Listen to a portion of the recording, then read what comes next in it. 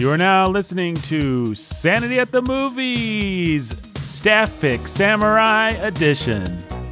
A staff pick because we are talking about Ben's yearly staff pick, and Samurai because it's kind of a samurai film, I guess. Yeah, I mean, it counts as a samurai movie. It's not like really in the tradition of the... It's more of an anime adaptation than a an samurai movie. Yeah. Oh, come on. It's a comic book samurai movie. Yeah. But the emphasis on the comic book is not like people standing in fields of wheat and then there's two slices and somebody falls down, which is what I think of as a real samurai movie, old like black and white Kurosawa or something like that. This is a modern run around and beat up lots of guys samurai movie. Now, it wouldn't be telling tales out of school to say this may be the most successful staff pick if we're only counting how many sequels the staff are compelled to, of their own volition, not for the podcast, watch. And I dare say between the three of us, we watched... How many staff picks are going to have five sequels? Or four sequels or whatever. Four sequels, I guess. If Gates of Heaven had 4 sequels, I dare say we would never have watched them. There'd be 0 sequels. I'm trying to think what if Clueless had 4 sequels, buddy, I'd be here for all 4 of them. Oh, man. They'd just be on repeat in the background. Why would I need to watch any other movies? Why would you need to watch any other movies? It's a question you alone can answer. Right. Only Jake has could get that clue. Guys, we're talking about, of course, as our listeners will already have guessed. Well, I guess they will have based on the fact that the episode is titled Rurouni Kenshin. And there are 5 of these darn things. You can watch, I'm just going to tell people where to watch them, even though this information will date the podcast once it becomes not true. But I think if people are compelled to watch these movies based on our conversation, then they might like to know. So you could go to Netflix, you could watch part 1. Then you go to some dumb service called Funimation. You sign up for Funimation just got by Crunchyroll, Yeah. I was told. So I think you have to go to Crunchyroll now. Okay, you go to By the time this airs, at least. I could be wrong about that. Now, I know all our listeners are always going to Crunchyroll. So just pull up the tab on your computer with Crunchyroll. Go there. Get yourself a free trial or whatever. You're not going to want to watch anything else that it offers, I dare say. But you could watch Kenshin Part 1 and Part 2. Part 2 and Part 3. Part 2 and Part 3, which kind of form a duology of their own. And it's a 2-part. Yeah, it's like a 2-part sequel to the first one.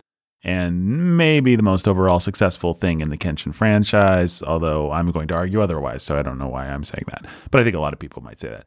Then you got your Kenshin, then you go back to Netflix and you got your Kenshin prequel and your Kenshin sequel. Now, in terms of order of release, you could watch the sequel first and then the prequel, but I highly recommend you do what we all 3 spontaneously did, which is you watch the prequel and then you watch the sequel. I think, unless anybody wants to disagree that would be the... No, I didn't know that there was another way to do it. No, apparently the actual correct order is sequel, prequel, but that was their release order. That was the release order, really? at least. But that's surprising. That's why there's that long flashback in the sequel to the prequel, which makes no sense if you've just watched the prequel. And it felt like it was padding it out. Right. And they were being cheap. As if those movies needed padding. I know. But the point is, definitely go prequel sequel. Yep, no question about that. I mean, one could even argue for forget the prequel, but I think it's worth watching. It's worth watching. It's fun. Plus, you get to see him actually kill people. Plus, you get Jake, as we know, a famed monster that likes to see people die. Yeah. Well, that's an interesting point about this series. But before we get to it, we got to say what this is. People may not even know. So, Rurouni Kenshin is a series of films released in the Audi 10s, I think, and even the Audi 20s in Japan. And they are based on a very famous I never know how to pronounce the word. Manga, which became a pretty famous anime. I thought the anime came first. No, the manga came first. And my understanding, well, I don't know. You guys did the research. I'll just shut up. No, go ahead. I was led to believe that first season of the anime came out, and then the manga was based on the show and they developed in parallel or something like that. This is interesting. I don't know the answer. I am not familiar with that. I have read about the manga, which has a somewhat sordid history, But yeah, I think it just started as a manga, as far as I'm aware. It did. I'm looking at it now. Yep. It was let's see. Well, it looks like the anime began while the manga was still being written. So 94, the manga starts. 96, the anime starts. Okay, there you go. I guess.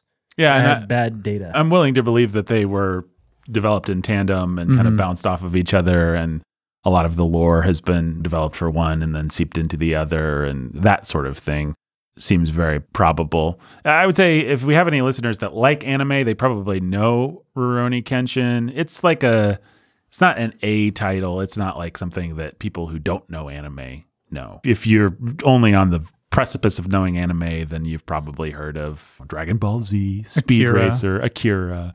There's like a handful of titles that most people who are plugged into pop culture but not plugged into anime might know. Rurouni Kenshin is the second tier of titles that are pretty popular. And if you get into anime, you'll quickly stumble over them, but they're not. And are better than the ones we just mentioned. And are better for the most part than the ones that we mentioned. But you're going to hear about like an Attack on Titan or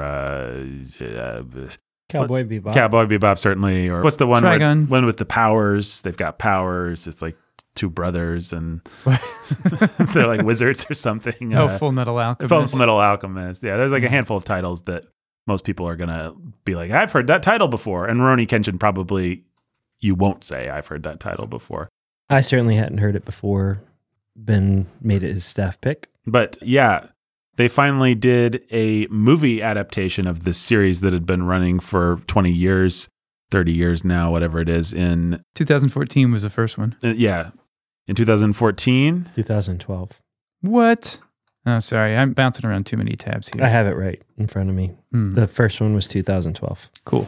So I think we should do a little bit more table setting, tell people what this is before we get into reviewing it or even giving broader context.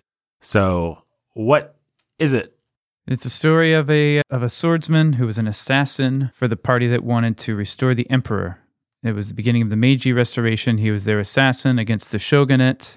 And after he helped usher in the Meiji era, depose the shogun, put back the emperor, he was like, I'm never going to kill anyone again. I killed a lot of people, and now I'm done. This is a new age of peace. Not going to kill anymore. Right. Yep. So the Meiji period is like Japan's, now we're going to westernize period. It's like 19th century.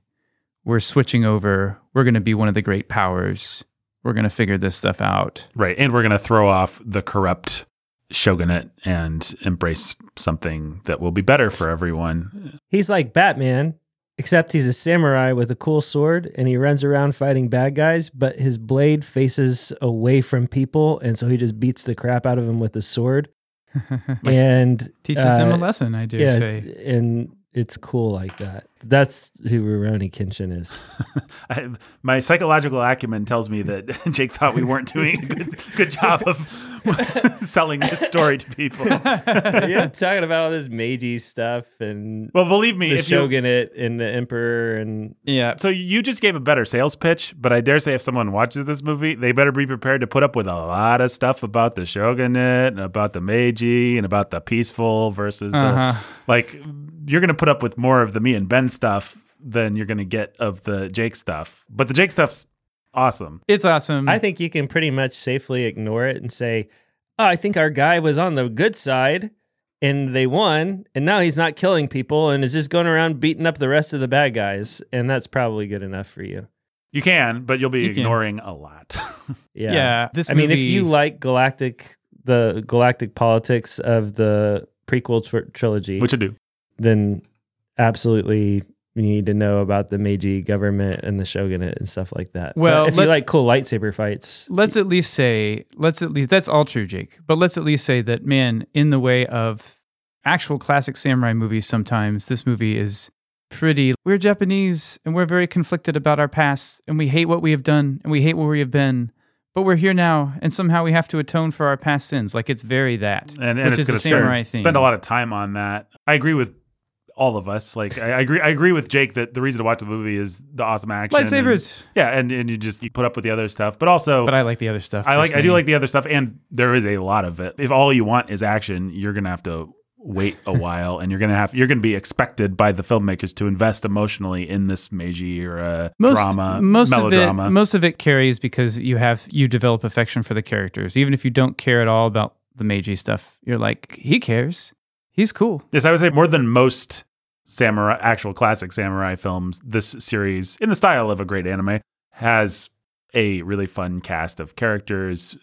Kenshin himself has a lot of supporting characters and friends and buddies, and there's lots of like loyalty and friendship. And this guy's going to show up and he's beat up, but he still wants to help Kenshin out. Or this guy was an enemy, but now he's an ally. Or this guy there's lots of brotherhood and betrayal and stuff like that we all like if we've got any testosterone at all, which I think everyone does. So have we successfully described what this thing is? It's like a samurai action movie. It's like a comic book samurai action movie. Mm-hmm. Colorful and crazy. All the villains, they're going to be like Street Fighter, Mortal Kombat characters. They're going to have weird costumes and funny, interesting weapons or styles, and they'll attack outlandish. Quirky personalities. Yeah, right. This guy's the sword catcher, and this guy's this guy. I can't think of a single example. This guy bursts into flames because he's got some disease that makes him burst into flames. There's stuff like that. So it's very like. It's always interesting to watch another culture's stuff because they have different senses of humor and different senses of what's serious and different senses of what is violent or what's too much or what. And so on the one hand, you'll be surprised by how goofy these films get, how ridiculous and how silly and how self-consciously silly they are. And then on the other hand, you'll be like, whoa, they're really going for it with this melodrama that they expect us to take really seriously. And it can be a wild ride of tones that you're just not expecting to, like, hey, I guess the Japanese think these flavors go together. We don't usually eat that kind of a meal in America. So on that level, it's pretty fun, actually, I think. I mean, if that sounds like the kind of thing that would be fun to you, maybe a couple times you'll be laughing at it instead of with it. I think most. Well, and I think it gets more coherent as it goes along. Yes. I think the grossest offender in terms of weird mixtures of tonalities is the first one. Right. Yeah. Sure. They're getting their feet under them. Maybe they don't have the world's biggest budget and they haven't fully cracked the code. And they have a lot of this big cast of beloved characters from the anime who all have and they're trying to introduce them and be faithful to the source material while adapting it to live action. And they end up getting enough right in the first one that they clearly got greenlit and I think a larger budget for the sequels, and they ironed it out and refined it. Yes. And they got their feet under them really quickly, and I think movies 2 and 3 are pretty fun and great. Yeah, they're pretty great. Yeah, I'm a big movies 2 and 3 fan. I'm a big movie 5 fan. Likewise. And movie 1 is kind of doing your homework, and but the movie 1's fun. And then 4 is like his emotional backstory, so it's the slowest. It's slow. You're going to be expected to invest a lot in the story, and it's good. I liked it. In the romance that you don't care about in any of the other movies. Right. For that movie. Here's the tragic lost romance with this other lady. I would say that 5 makes 4 pay off. You get a prequel, romance, and then in number 5, you get a bunch of emotional stuff. Yes. Which your mileage may vary. Personally, I was pretty affected by it, more than in watching the movie about the romance. The callbacks were like, okay. Yeah, and it got me a little. It's made a nice setup for the things that happen in the 5th movie. Villain from the past. So if you want to see a great action performed by actors who know how to be athletes as well and are expected to actually do their own stuff, and a good comic book style of slight exaggeration, but also not just ridiculous Marvel CGI characters bouncing off of each other with no coherence or grace, then it's what you want to see from Star Wars, like the cleverness of each fight and of the fighting styles, the speed at which is executed. Hey, we're going to take some stuff we learned from wuxia movies, from like Crouching Tiger type stuff, but it's not going to be the same style. It's going to be faster. It's going to feel a little more grounded. Literally more grounded. Like they're not totally defying gravity. No, it's only in ways that make it kind of interesting. Like they have their Jedi powers that. It just really, I think we all probably had the experience, and I think you will too, of just sitting there wishing that the entire cast and choreography team and everybody was just wholesale brought into the Star Wars universe and brought under the banner of Filoni and Favreau to do something really cool and fun. Yeah. In a like High Republic. Yep. Or just like a band of wandering Jedi. You know, we get the Kanan Jarrus and some other stuff like that. Or we just get some other story of a post Order 66 wandering samurai Jedi in this world, and you can pull in some of these guys as inquisitors or something like that. Or you could just go back to like a High Republic or something like that, kind of height of the Jedi. They just do a lot of really cool, fun stuff with this team and these actors and these choreographers and everything. Like it is super, super fun and a lot of eye candy and a lot of creativity. Yeah, I mean, these movies basically, if you hated the Star Wars sequels, I recommend that you watch this. Maybe not with your kids, but I mean, it is pretty violent. But I recommend that you watch it because it is what you wanted, I think. I mean, if you're a person of sense, then what you wanted from more Star Wars movies was a better, more linear plot than George Lucas was ever able to do in those prequels, and some emotional grounding, some stuff you could actually care about, sincerity, some humor, and then great action and a light touch. Yeah, and but colorful characters. Yes, and some samurai values. I mean, we do all like those kinds of like. I mean, stories. The best, the reality that I hope we all realize. I hope you realize, listener, is that what is actually cool about the vibe of the Jedi is the samurai vibe that they give off. The sort of like stoic, chill, quiet, able to. I'm not going to start a fight, but I sure will end one. Yeah, I will never start the fight. I will wait until the last minute. But when it comes, buddy, am I able to handle everything that comes and end the fight? Like that kind of vibe is awesome. And then just the sort of quiet, it's over, and the sword is now put away, and I walk away because the only reason I fight is I'm a man of peace, and I'm here to protect the innocent. And so the sword's away, and it's all quiet and still again. Like that kind of vibe, that's what these guys get, and it's cool, and it's fun. Right. Well, and it actually, really it one-ups George Lucas's conception because they're not anti-love. And they're very restrained about love, but it's not like the stupid Anakin storyline. It's not. I actually think these movies are philosophically garbage. Let me be very, very clear about that.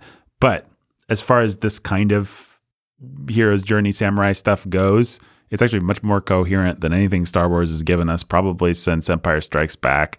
His like in the third movie, he goes and he sees his mentor and he has to regain his powers and stuff like that.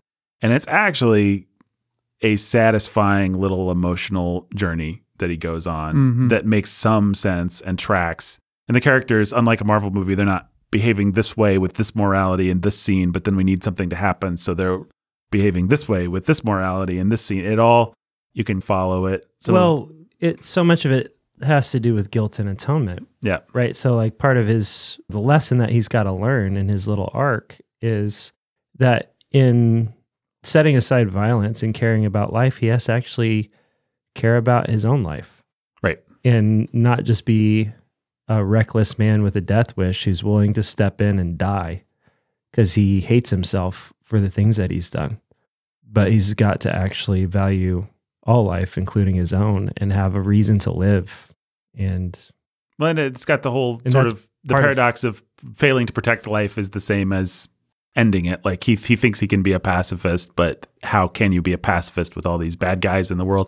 It doesn't. I'm not going to say it handles those things well, but it handles them a lot better than I expected it to. It's coherent and it kind of has something to better. say. Everybody around him knows better.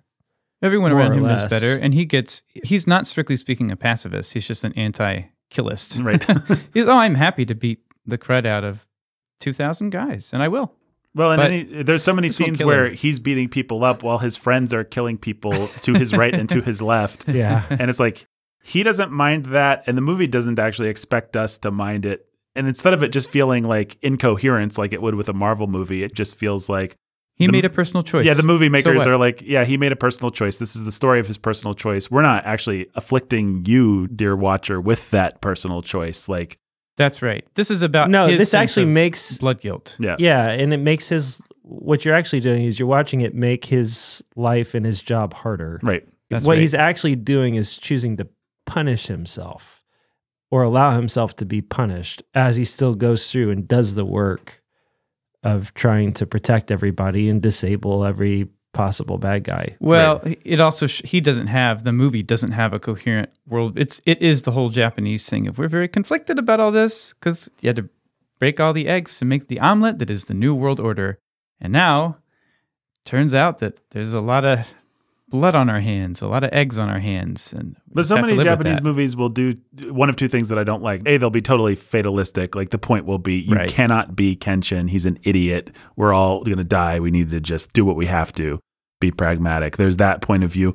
Or they'll be like, yay, Kenshin. Why can't everybody peace and love? And it'll just be like so phony baloney. And this movie, for all its cheesiness and for all its philosophical junk, is actually kind of cool about that stuff. It's just kind of like, well, this is the world. This is his personal vow. This is how he's navigating it. It's clearly landing on the side of the new government and all that sort of thing. But you also understand, like, it's willing to give you, I get why the bad guys are the bad guys, why they're doing what they're doing, why they ended up where they ended up. I get why the guys on Kenshin's side, whether they are turncoats or whether they are just sort of like happy, peaceful, good guys who just want to do the right thing. Like you get everybody's perspective and understand where they fit. And you get to process that all through him who embodies the tension of everything. Which is fun. Yeah, it's like what you wish Captain America Civil War would have been. It's what they thought they were, but they weren't. Right. What they were we need people to be on different sides for plot reasons, so you be this, whatever. What you wanted was, we as the audience can see both sides clearly. We understand exactly why Tony's doing what Tony's doing, why Cap, like we are in everyone's corner, we're torn, we see every point of view, and they actually all make a lot of sense, and it's just exhilarating to see all these superpowered people go after each other, but also tragic. Like, I think Kenshin actually does a nice job. We understand why nobody can deal with all these tensions, and the one person who thinks he can or is going to try to, we're going to watch. The whole point of this movie is to watch it tear him apart and almost kill him, and then have a Deus Ex Machina at the end where he's able to escape it or rise above it. Right. And not because he actually was able to deal with it on his own. He needed some outside intervention. He needed some external help, and that's always what happens with these movies. He gets basically a divine get out of jail free card. Yeah, where the movie basically says, "Yeah, you can't deal with this tension. If you tried, you would die. But it's a good thing you've got friends." Yep. Well, that's what makes it not feel like just like a cheap thing, like a Deus Ex Machina would feel cheaply. It's like you actually have community because of what you've done, who you are, even your attempts to live out this tension have brought you friends or like enemies. People love you or they respect you. Or they respect you enough, or even like guys who were going to be your enemies are like, fine, I'll help you. Yeah, there's two different characters that come around because of what he's trying to do, whether he's successful or not. They come to respect him, and then they both show up at crucial times in different movies. Which is really fun. And yeah, it's really, really fun. It's really fun. Both times. And it feels fair enough in its way. Yeah. Yeah. And one time doesn't just feel fair. It just is so happy. The first time it happens, great. I think it feels fair and plot. The second time is maybe a little wish fulfillment-y, but it's so... But it doesn't matter. It's but so like what the so audience much. wants. It's like, oh, he's back, yay! It's the right kind of fan service. No, it's great fan It's service. like perfect. Well, in that character... He was such a tasteful villain. Yeah. Yes. Yeah, he was a great little broken villain. Well, and I Yeah. love the way he ends in part 3. I mean, it's just a nice redemption. This is kind of feel-good samurai, if you like. I mean, there's a lot of feel-bad, too, like whole villages being wiped out and murder scenes that go on and on and on and stuff like that. Kenshin beats him and breaks him. Yeah. And then he disappears, and it's like a seppuku type of a moment. Like he's just obviously going to go kill himself because what else can he do? He's been broken. I think the last time we see him in 3, he's saying, "No!" Yeah, he is. Like, He's just like screaming. he's literally pulling his hair. Yeah. Like he just can't handle. There's a bunch of things like that the Japanese let happen. They're going to show a really uncomfortable emotion in a way that sells it, which American films, for one thing, we don't have the same, what's the word, semiotics? Like, we don't do emotions that way in public. We just don't do them. And we don't show those kinds of things. I found that really interesting. That's more like, this is an alien object sort of thing. Well, especially when you put it against the way we show love is they look at each other and maybe hold hands, and that's like the erotic highlight of 5 movies.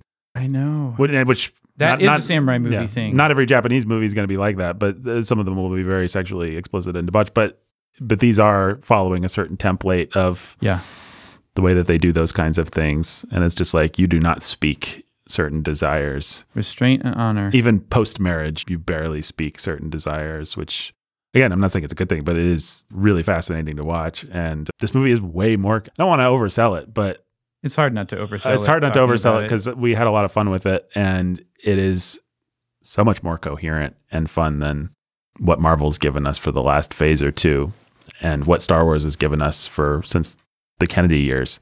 You keep saying this movie, and I think that it's important to actually say this movie series because I think if people just watch the first one, they might be like, what? Okay. The first movie has a lot of silly in it that we laughed a lot. Yes. We watched it together. We laughed a lot. We laughed at the movie a lot because it was comically bad in places. It had some stuff and I realize it's 2 different cultures, but it has some stuff that will remind you of like 80s Jackie Chan, silly villains with music is telling you how ridiculous. Really silly music, like circus clown music. I mean, if you've ever seen a classic anime from the 80s or 90s, like a Trigun or something, where there is this melodrama, but then there's this stuff that people will remember from Pokemon, just like somebody's eyes bug out, or they're like, and suddenly there's like hearts. It's like that level of just ridiculous, silly, stacked up right next to high melodrama without much connection. And villainous bloodletting. Right.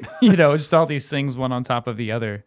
Yeah, it's like you're going to have this villain be pretty realistically depraved. Then you're going to have this silly stuff. Then you're going to have melodrama. And it's like they just don't see discrepancies between those things, which I kind of love. I like stories that go for it in general. I like Victorian melodrama when it's done well. I like stuff that can just be like, you know what? We're going to have a broad audience see this. And so there's got to be stuff for dad, stuff for mom, stuff for baby. Like that style of entertainment, you just don't really get.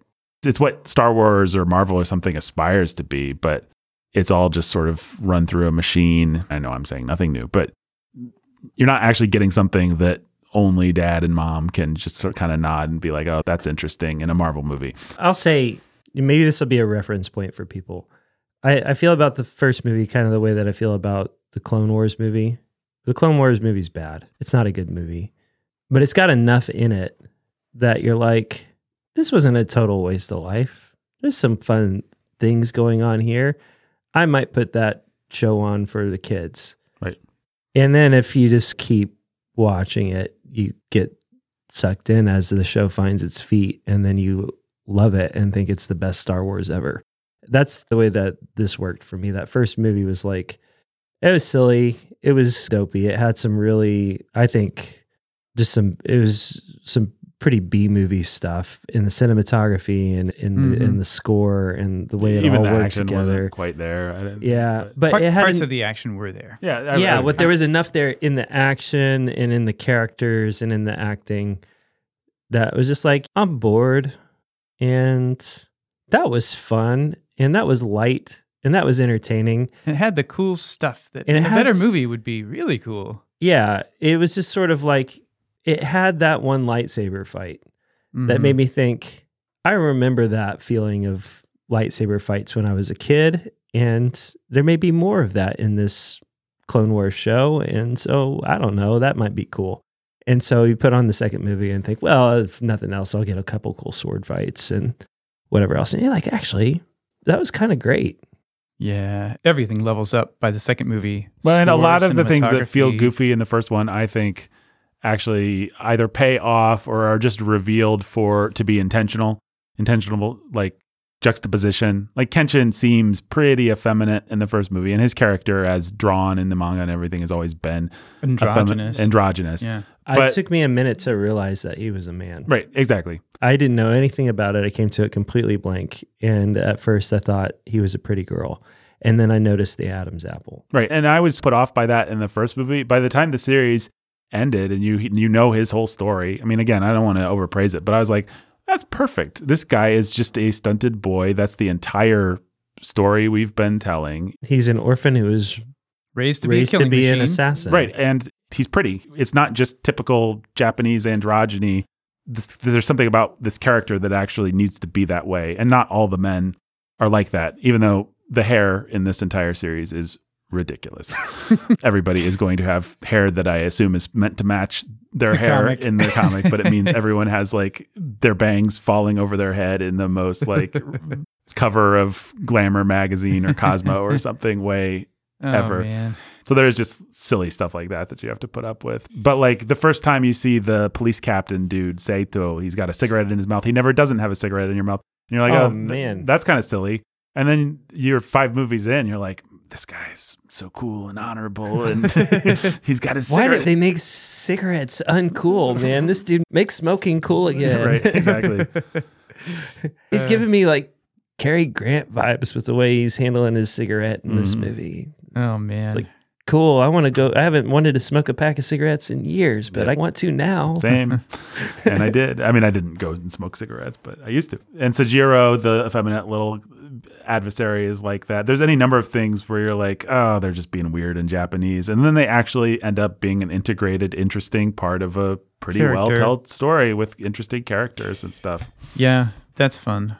Oh, another thing about the action scene, I kept thinking as I was watching, one really fun part of his fighting style is that if he had a regular sword, the fight scenes would be really fast. Right. Because he's hitting these incredibly powerful bad guys with a blunt sword while avoiding their death blows. Right. It takes him like 10 minutes sometimes. Yep.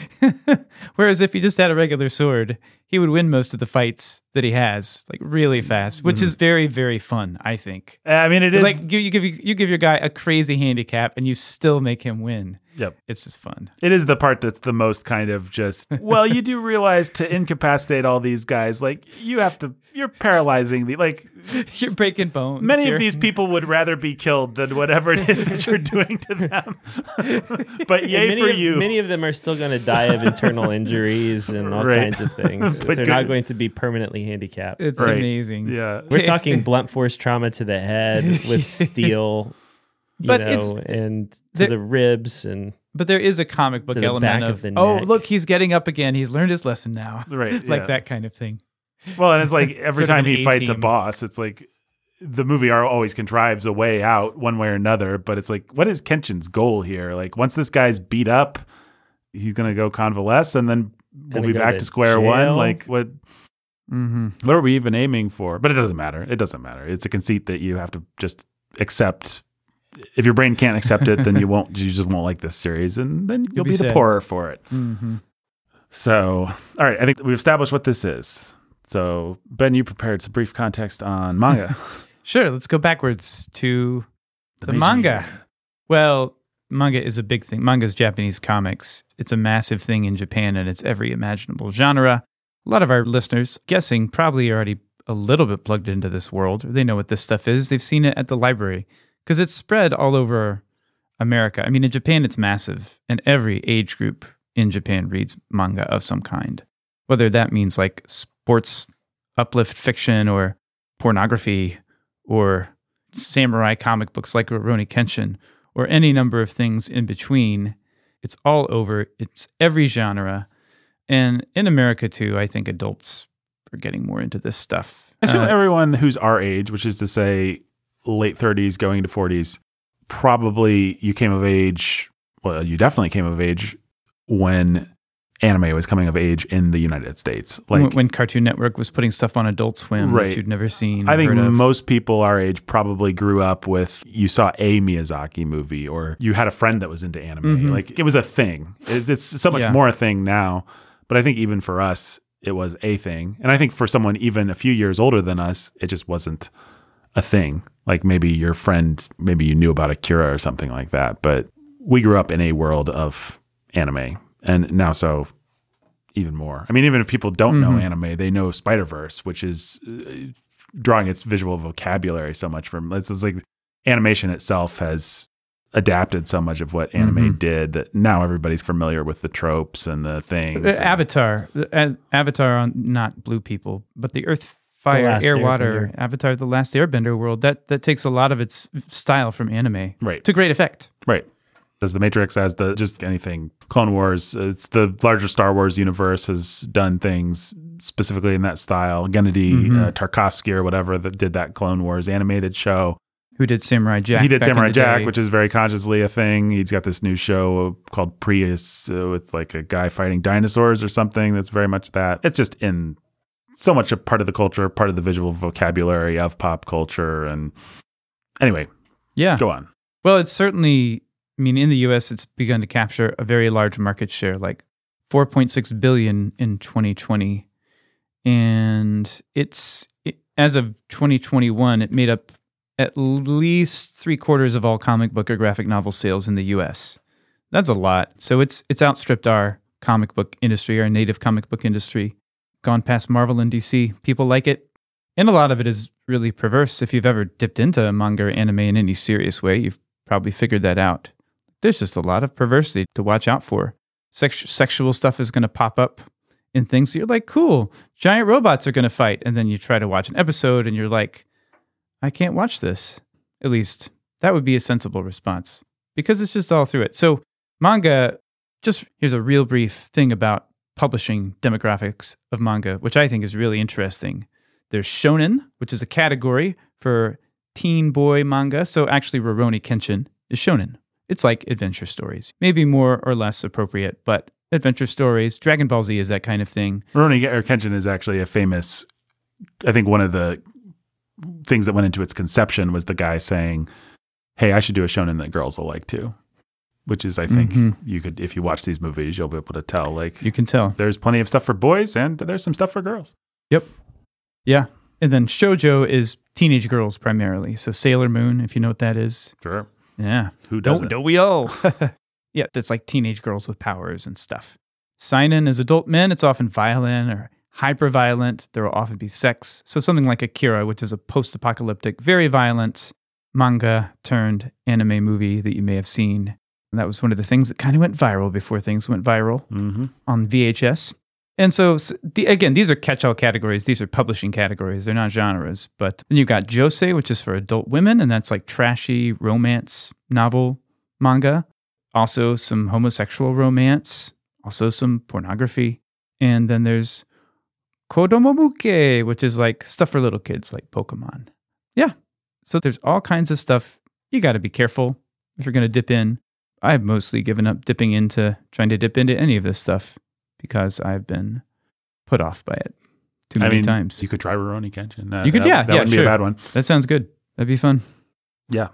But I probably just will be cool with watching 5 Rurouni Kenshin movies and hoping they make another one. It is interesting to ponder that at our local Barnes & Noble, the anime section or the manga section is bigger, much bigger than the proper graphic novel.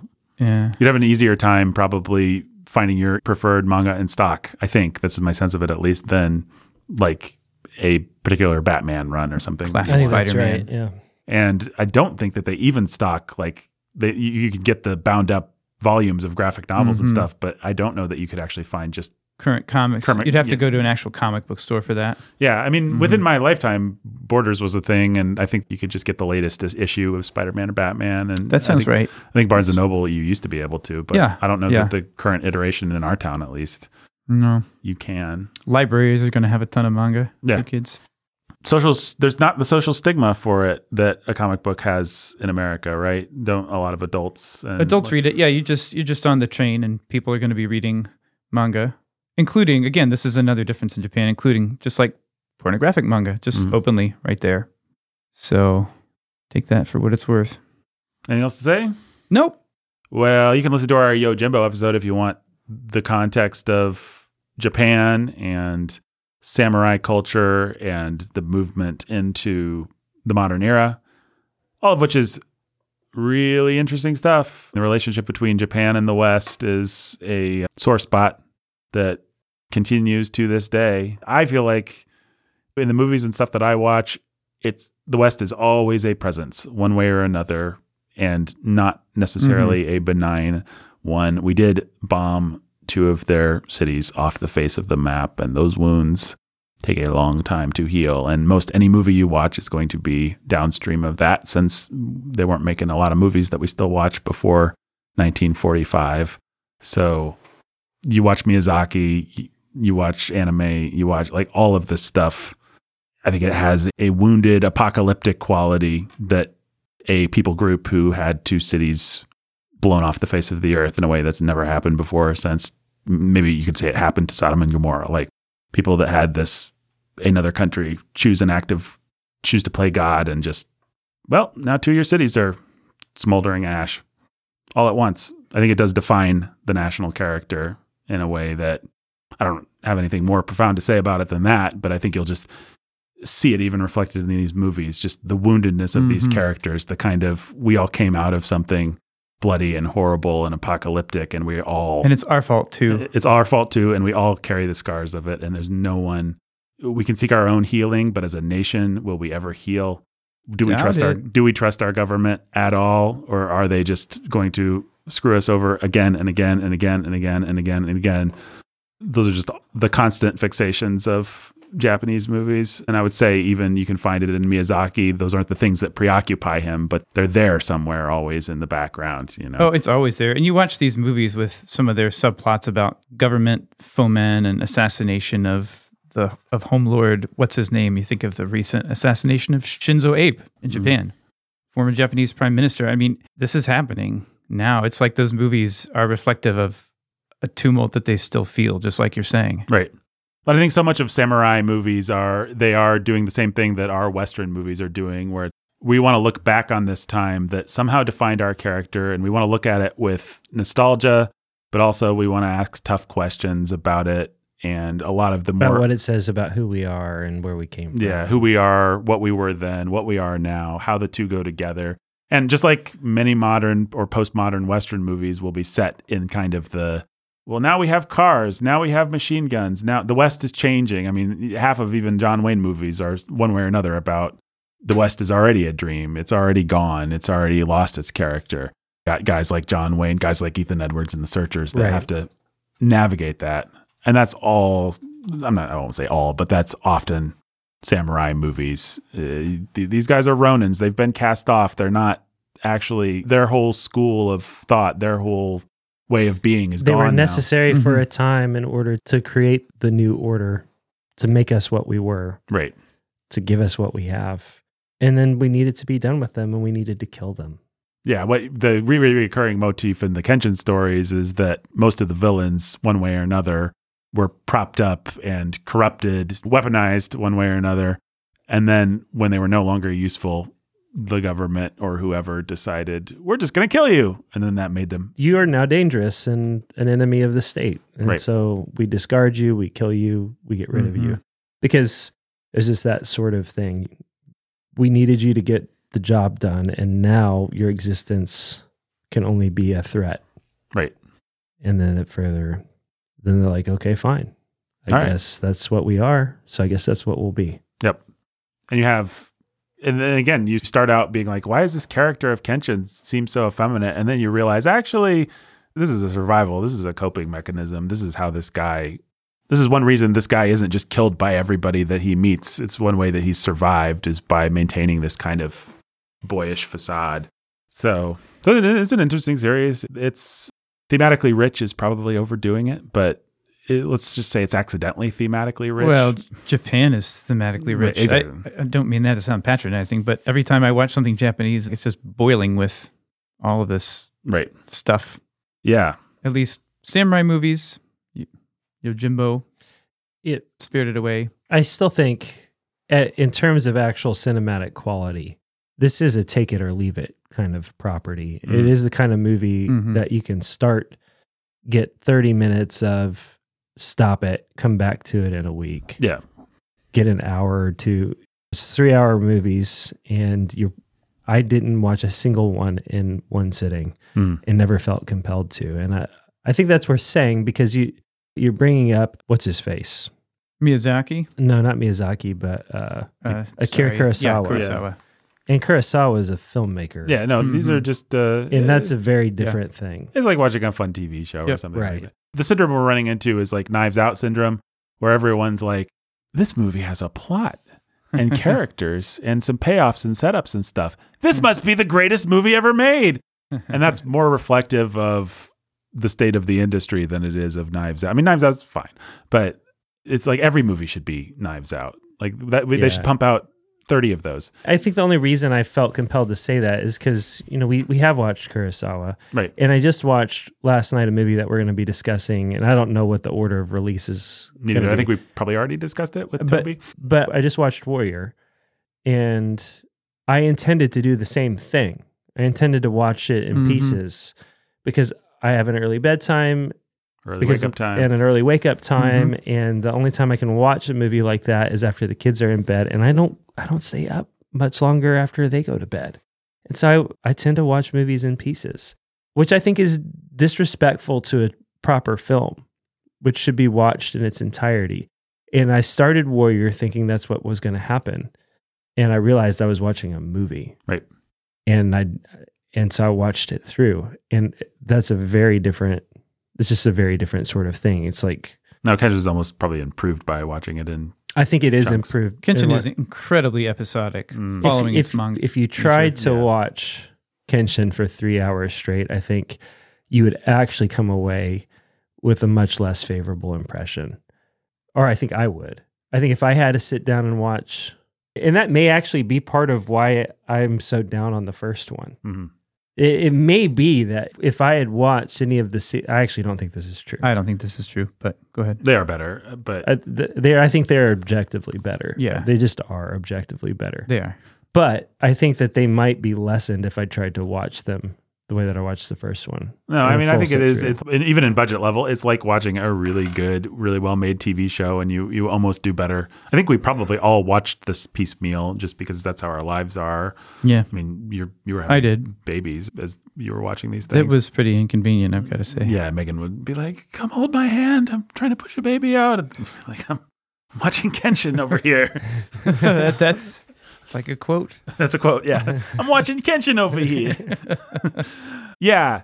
My Knives Out analogy is just, I think if it sounds like we're really lathering on the praise that we're lathering on is just, they made a movie. Marvel doesn't make movies anymore. Also choreography. Yeah. It had action scenes. It had some coherent themes. Scratch the comic book itch. It had some characters that we liked. Yep. It was big. It was colorful. It was fun. It was engaging. It was exciting. It's the closest thing that I've had in a long time to the feeling of a kid seeing a Star Wars movie or, oh, there's a new Batman movie, or, oh, Iron Man is cool. I want to see him be cool. Just that kind of kid feeling of, it's just cool to see cool people do cool, fun things that, that sort of comic book vibe. Just the feeling of, oh, these guys are about to fight. We've been waiting for that for now 2 movies. They're approaching each other. Like, it's almost, the anticipation is almost more exciting than the actual thing. Yeah. What else is there to say about these things? Oh, I don't know. I feel like we did pretty good. Yeah, I often use this phrase, but it's very true here. If this sounds like the kind of thing you like, you'll probably like it.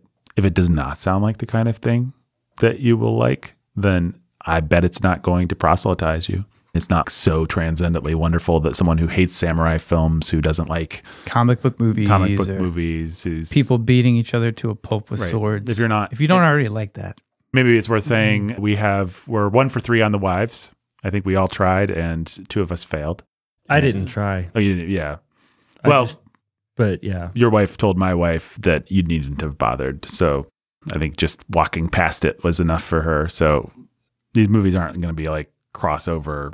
I've never liked anything Japanese before, but boy, Rurouni Kenshin sure did it for me. Got me. But your wife liked it. Yeah, she liked it okay. I mean, she started out hating it. And the thing that she was hating was just Japanese culture. She's just like, why is everybody androgynous? Why is their hair over their eyes? Why is it just mean and violent feeling? Like, I just fatalistic. I do not like this. And the second movie especially ladles on the sadism with the bad guy. He wipes out an entire village, and you kind of have to put up with that for a while.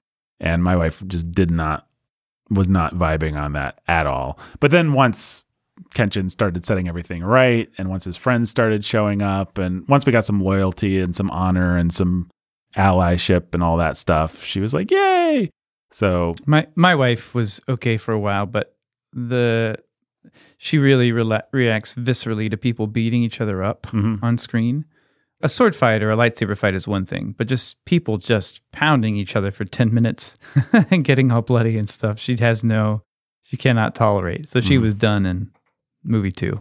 Yep. Fair enough. Yeah. I think the sequels do have some Western money behind them. I suspect Netflix probably paid for 4 and 5. Yeah, and I would say that, to me, 4 and 5 suffer for feeling like Netflix had a corporate hand in how they work. That's how it felt. That's how I perceived it, just sort of watching it. I felt like the suits at Netflix stepped in and directed some creative decisions that I just didn't care for. And I think that's why I like 2 and 3 better. But that was just my personal vibe or feeling. Yeah, I didn't get that. I thought 5 was perfect. 5 was by far my favorite. I thought it had, well, there's some action scenes that are probably better in 3, but 5 had a ton of good action. It had a lot of great action. Yeah. I liked the characters. I liked I liked how it wrapped up. I don't know, but your mileage may vary. It's a fun series. If you like one of them, you'll probably like all of them to some degree. Another thing that I think it's maybe worth trying to compare it to is if you've ever been bored on a Friday night and thought, I'm going to try John Wick. I think that might be fun and scratch the action vibe. There's something of that here without the bloodlust or the level of bloodlust and darkness and right, all the things that a Christian might want to veer away from in the John Wick franchise too. Yeah, I mean, I'm so torn on those because the action choreography in John Wick is superlative, but the world building is annoying and sucks, and the bloodlust is just mean-spirited and takes away from it. There's a meanness and an edge, and then there's a sexuality to it too. To the John Wick movies that you're gonna get scenes in it that you just don't. Well, it's just like, how many times did you need to watch somebody get shot point blank in the head? Too, right. Also, I haven't been able to watch them for that reason. Like, I've watched individual scenes, but I've shied away just because it's a little much. But part of the appeal is, hey, we're gonna actually choreograph continuous action scenes with single shots that you can see what's going on in a sort of lifelike, realistic way. That's just going to be like, that's really cool and really fun to watch people fighting in an elite, cool, choreographed way. That's part of the appeal of a movie like John Wick or any of that sort of franchise where so much of modern action and modern fight scenes is either bornified or CGI'd and just lame, not fun to watch. Yeah. No, this the action is incredibly clear, crisp, a little bit exaggerated in a fun way, not in like a Marvel, everybody's bouncing around, no weight to anything, no consequences to anything kind of way. Yeah, I mean, it takes the best of like samurai film vocabulary, which has always had very clear, kind of fast action, and pulls in like Hong Kong type stuff in a way that I have a Hong Kong vibe, and really synthesizes all of that in a way that I think Lucas could only have dreamed of in the prequels, but with the same sort of like flashy sensationalism that you got when you saw those prequel movies for the first time. Right. Yeah. And we're like, well, this whole movie's terrible, but wow, I never imagined we'd get a lightsaber fight like that. Yeah. That's right. Yep. Yeah, it's great. As hypocritical as it is to have the whole he beats people up instead of kills them thing and the way they do it, it is kind of refreshing to not have to put up with just like the waste of human life that we see in so many modern action movies where it's just like one guy massacring 50 guys who don't have a chance. I do get tired of that. Yeah. So it doesn't have as much of that sick feeling that even a PG-13 or like Guardians of the Galaxy will give you, where it's just, wow, these heroes are really super powered and these poor scared villains just don't have a chance, and Isn't it fun to watch them all die? Ha ha. Yeah, I get so tired of that. And I think it does feed a bloodlust that's not good. So this movie, so callous. Yeah, it's so mean-spirited. It's so mean-spirited. Well, and at least with the violence of a Die Hard or something like that, Bruce Willis is at his wit's end. He's almost about to die. He's just pulling it off, and then he's killing the crap out of 15 guys. But it's not, ooh, Bruce Willis is walking into the room, and we already know he's going to kill all these guys. It's actually fun. It's something that's been lost in recent action movies. It's fun when your hero is on his toes a little bit. Like he's not just so awesome all the time. Well, and it's a fun twist to be able to watch something like this and say, actually, he is so awesome that we could be watching him just slice through all these guys right now, but instead he's just sort of knocking them back. Right. And barely, he just has to be on his toes all the time. Right. He's always about to be killed. This is a different layer to it. That's an interesting little bit of spin. That's all. Yeah. Well, and I'm a huge background watcher in action scenes with 50 on 1 because I love the corniness. I like to see how they solve the problem of, oh no, we're scrambling to get up, and it takes them like 3 minutes to get up. They're all pretending, and right. And some movies do it better than others. I'd say this movie's pretty darn successful, actually. And like he'll jump up onto a platform, so only 4 guys can get to him at a time. Like they'll just do simple things like that. They really pull it off. Like they solve a lot of those problems. Camera angles. Yeah. Yeah, I mean, some of it is as simple as, let's just not show that. The first movie does not do it as well as the others. When you go through the courtyard. Yeah, right. I do the same thing. Because I think it's hilarious to just watch the background guys flail around and create the illusion of motion while doing absolutely nothing, and that makes any sense. And you have a lot more of that in that courtyard scene as you're going through to that. I'm sure I didn't notice, but yeah, the later movies especially they're really clever in how they. It's something. It's great. Well, these huge scenes where it's like hundreds on 1 or hundreds on 2, and they really pull it off really well. It's just so a lot of fun. Mm-hmm. Yeah, and they have a boss fight where the boss is fighting our hero and 3 other heroes at once. So you have 5 separate fighting styles being filmed in long continuous shots at full speed. That kind of stuff. I don't know that I've seen stuff like that attempted maybe in Hong Kong movies, but that was fun. No, it's great. It's great. And most of these. Is that your favorite fight? That is my favorite. Shishio I watched it so many times, and I'm like, man, it just sells. Like this character would fight this way. This character. Well, the thing that Marvel forgets with their previs and their crap is Tony Stark's fighting style has to be indicative of his character. It's what great Hong Kong action cinema, great Japanese. It's what George Miller in Mad Max, Fury Road. The great action movies understand that action is character, and the bad action movies are just like, here's some action. You like action, right? Here's some slop, you pigs. And Marvel absolutely just there's Tony Stark, and then there's a suit that does what is needed and somebody thinks would look cool. Well, it just feels like we handed this over to the animators. They drew from a bank of visual cliches, like they literally plugged some things in. And so everybody's just kind of the same. And it's like, no, name any truly great action. Raiders of the Lost Ark. It's like Indiana Jones has a personality. He's tenacious. He's smart. He's this. He's wry. Yeah. All those things. When you have the character do that, and you create a problem where you allow them to ad lib, you get something like he's just going to pull out his gun. Right. And it's such an iconic character moment. You get that too in a lot of.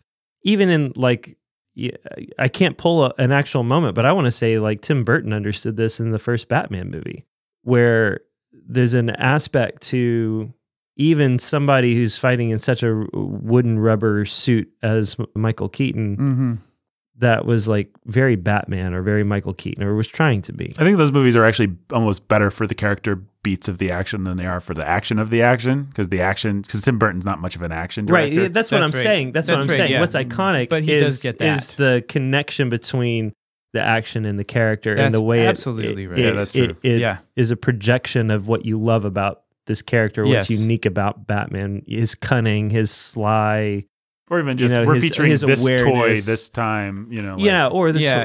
toy or whatever, Yeah. right? You know, the fact that he's gonna, I don't know, it's the movie, the move that's been parodied, the One arm. the one arm fist behind the back, get the guy who's coming without looking, the no look thing that doesn't make any sense in a real fight whatsoever. But you know, Especially not with a suit with no peripheral It's vision. Batman. But, right? But he's Batman. and specifically, it's Michael Keaton, actually. It's Michael Keaton's personality and stuff that feels good for him. And that's fun. And to be able to capture all that at full speed choreography Yeah.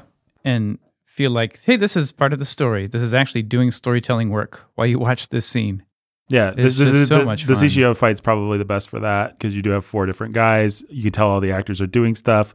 The guy that plays Saito is 55 or something. He's a little slower, but but that works for the character. There's a lot of things like that. I really like the Anishi fight in number 5. Inishi's awesome. And that guy is so much fun to watch.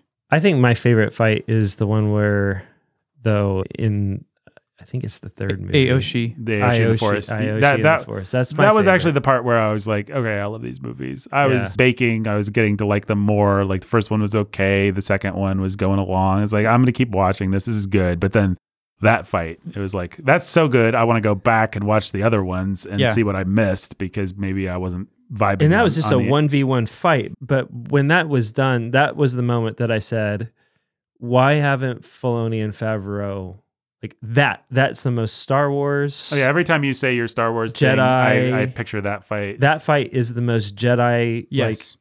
fight of all time. No of any Jedi question. fight I've ever seen in my life, whether it's Clone Wars or Rebels or anything on screen, that's the Jedi fight. That is what everybody in Star Wars wants to achieve, That was is a great that fight. From start to finish, to the way that he walks away with his one line of wisdom that's going to stick with Aoshi for the rest of his life. Everything about that fight is just Jedi perfection. Yep, agreed. Final Anishi fight, forest fight with that guy, whatever his name is. Aoshi. I think the ship fights before the final battle on the ship, or the final fight with Sojiro is pretty great in part 3. It's great. Yeah. The cinematography is just, man, it's like they keep upgrading. Like, how do you show action? How do you track it? How do you show the angle that helps you keep suspending disbelief?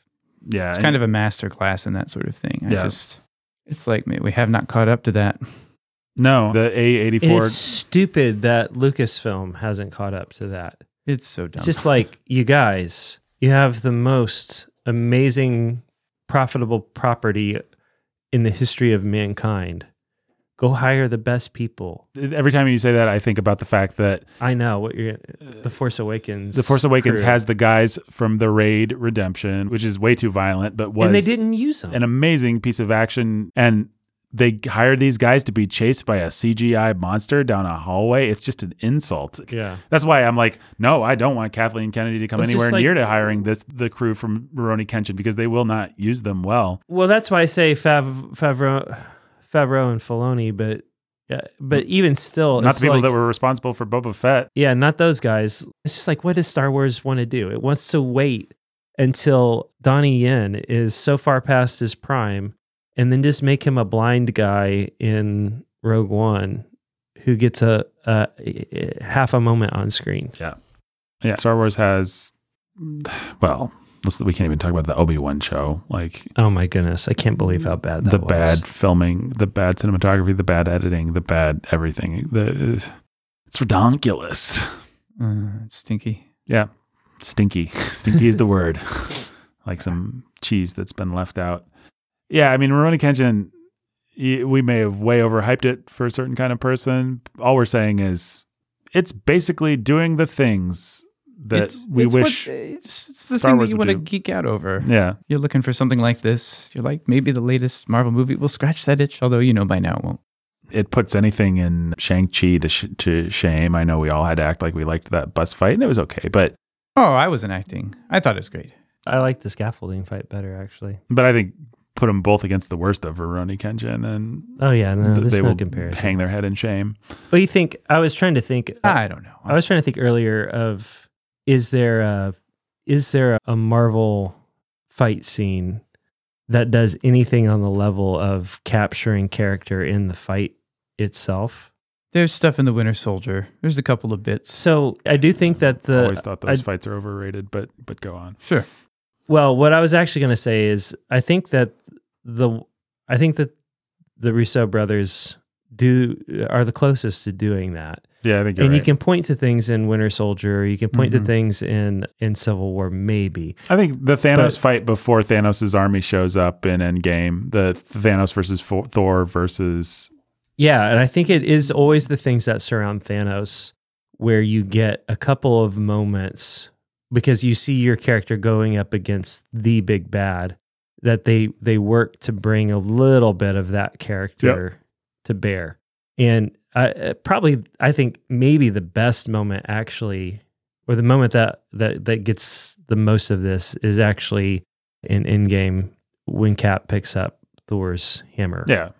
Because Cap uses Thor's hammer in a way that we've never seen before, in a way that only Cap would use it, with it in combo with his shield or something like that. But outside of that, it's just so generic. But you have to really stretch and reach through 10, 12 years of Marvel to come up with a couple of moments like that. And I'll throw Ben a bone. Sony Marvel is where I'd reach for those stupid Amazing Spider-Man movies. So there's Amazing Spider-Man with some personality. Yeah. Spider-Man 2 has a couple of scenes that actually are ingenious that way. The Sam Raimi Spider-Man, at least Sam Raimi has a style that you Yes, that's right. Even Speaking of taking on some wuxia tropes. Yeah, exactly. That train fight is completely Hong Kong. Yeah, well, and the Green Goblin fights in Spider-Man 1 are kind of Hong Kong, and the worst of they're like right. Power Rangers. That's right. Yeah. Oh boy.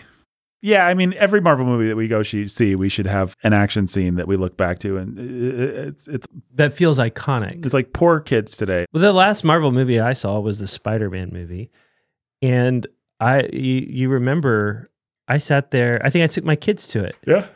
Yeah, that's what it was. I took my kids to it, and it came out of that movie, and just sort of like, were you with it? With me? Was I there with you guys? You were there. Ben. Oh, yeah, that's right. Yes, I was. So we saw it together, and with my kids. Yeah, and you come out of that movie, and there's nothing for them to play act. Can you just imagine coming out of a Spider-Man movie as a kid and not jumping around on poles and web slinging? The reteaming of Spider-Man versus we're getting Doc Ock and Green Goblin. They should all have their own iconic little action beats, but instead it's just like, here's some junk that we animated last minute. It's quite generic.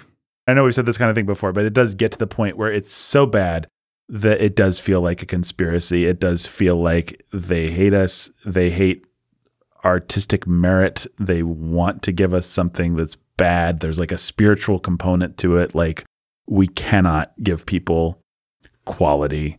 And I'm always the guy who's, there's no cabal. They're all doing what they think is right, and it's just our stupid culture or whatever.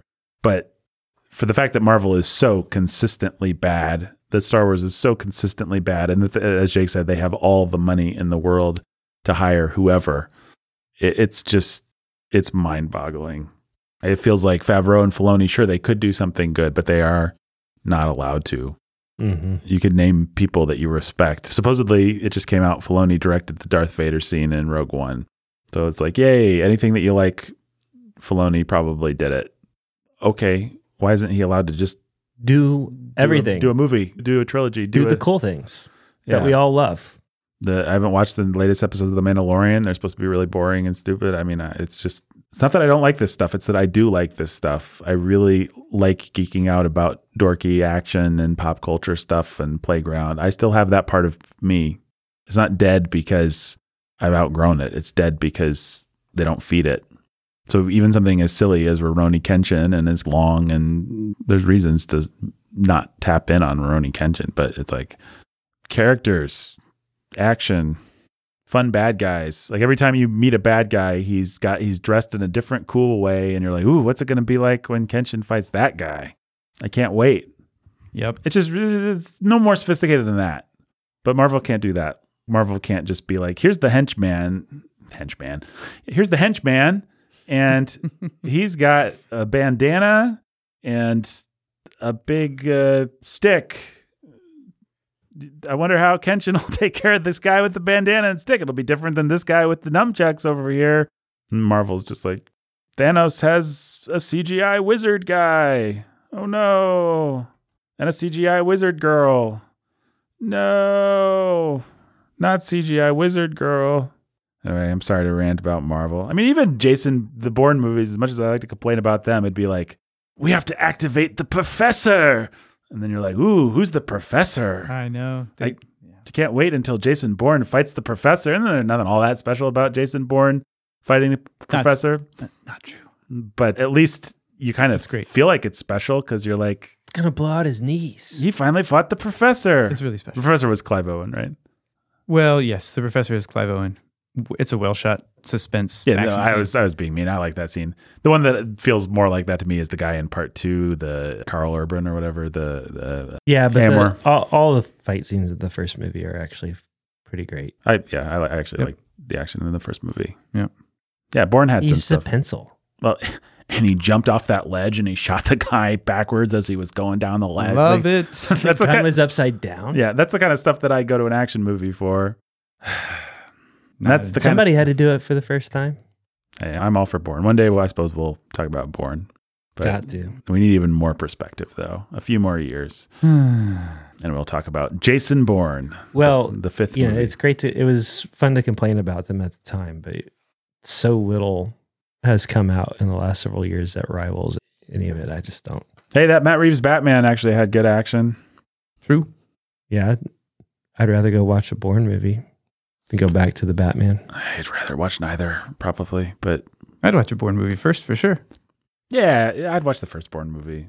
My real problem with the Bourne franchise is that they blow his girlfriend's head off, and then he's just like a sad, mopey guy, and I don't like sad, mopey guys that much. So Yeah, that does. the first movie where he's got like a fun girlfriend and they're like running around having little adventures. I really like that one, but I think they missed The first movie is smart in a whole lot of ways. Yep. Including how it uses her. I mean, Yeah, she's a good character. well, and talk about.